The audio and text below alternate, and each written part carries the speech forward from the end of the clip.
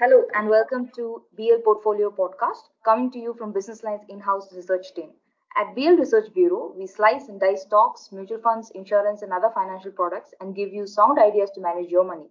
You can read us in print at leisure on Sundays, read us online at thehindubusinessline.com/portfolio, and follow us at BL Portfolio on Twitter.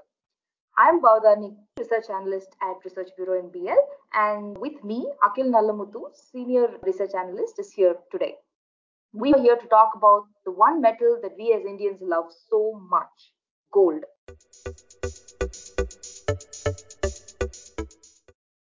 So, Akil, how are gold prices looking now to start with? Can we expect any uptick now with likely lockdown globally? What's your view?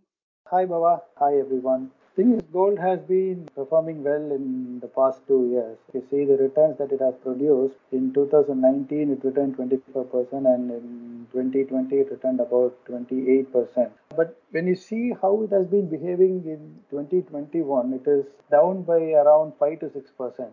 So the reason is that all the pandemic thing pumped up the price in 2020. And in 2019, the major contributing factor was the concern about the global slowdown. But when you see off late in the last quarter of 2020, I mean, I'm talking about calendar year, the pandemic situation started to improve. At least that's how people started to assume.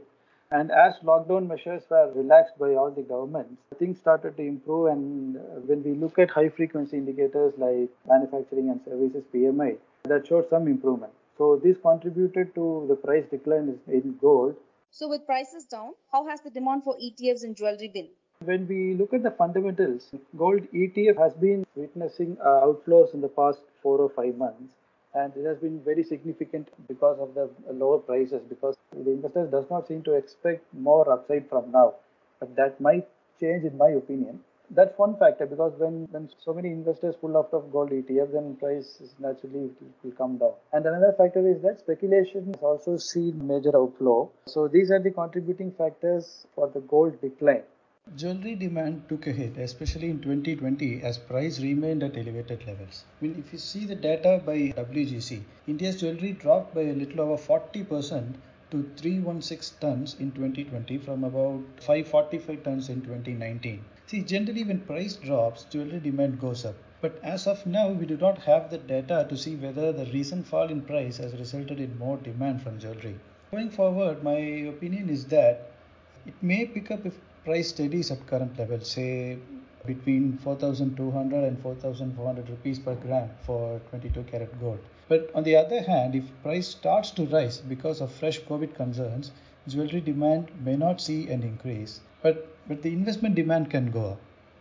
Talking of jewelry, recently the government introduced mandatory hallmarking, isn't it? Can you tell us more about it?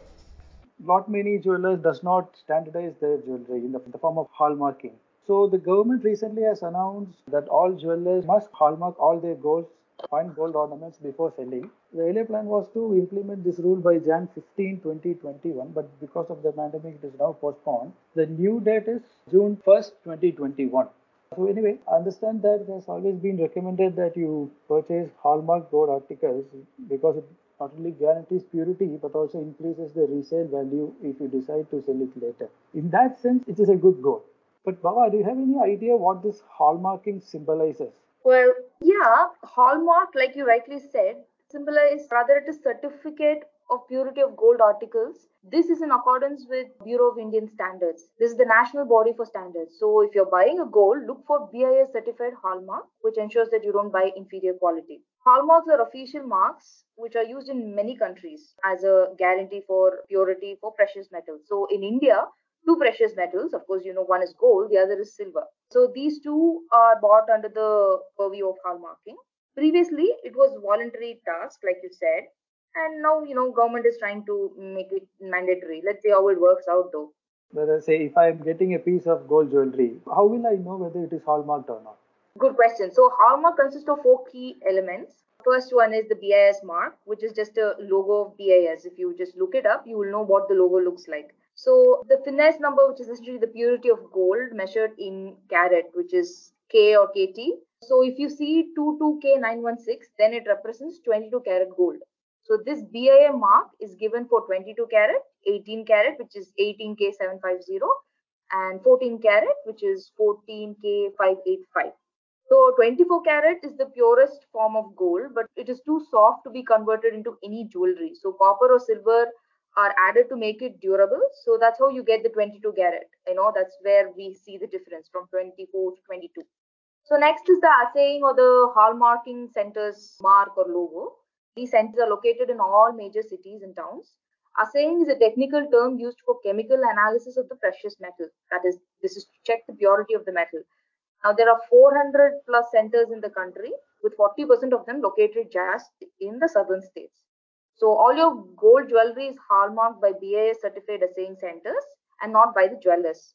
Now, the last thing is you can check for the jeweller's identification mark, which is basically your jeweller's logo. Here, in this case, the famous one in south of Tamil Nadu is GRT. You can check for their logo. So, four components: BIS mark, the finish number, which is the carat here. Next is assaying or hallmarking center's mark, and then lastly, the jeweller's identification mark. So, these four components is what you should look at, when you're checking for hallmark.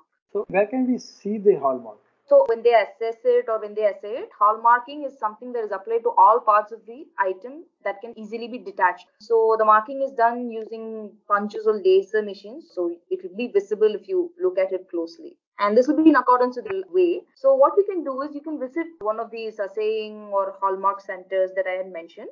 You can check the list in the BIS website. You'll have that list. So you can pay 200 rupees to them and they will undertake the testing of this jewelry on a priority basis and then issue a report.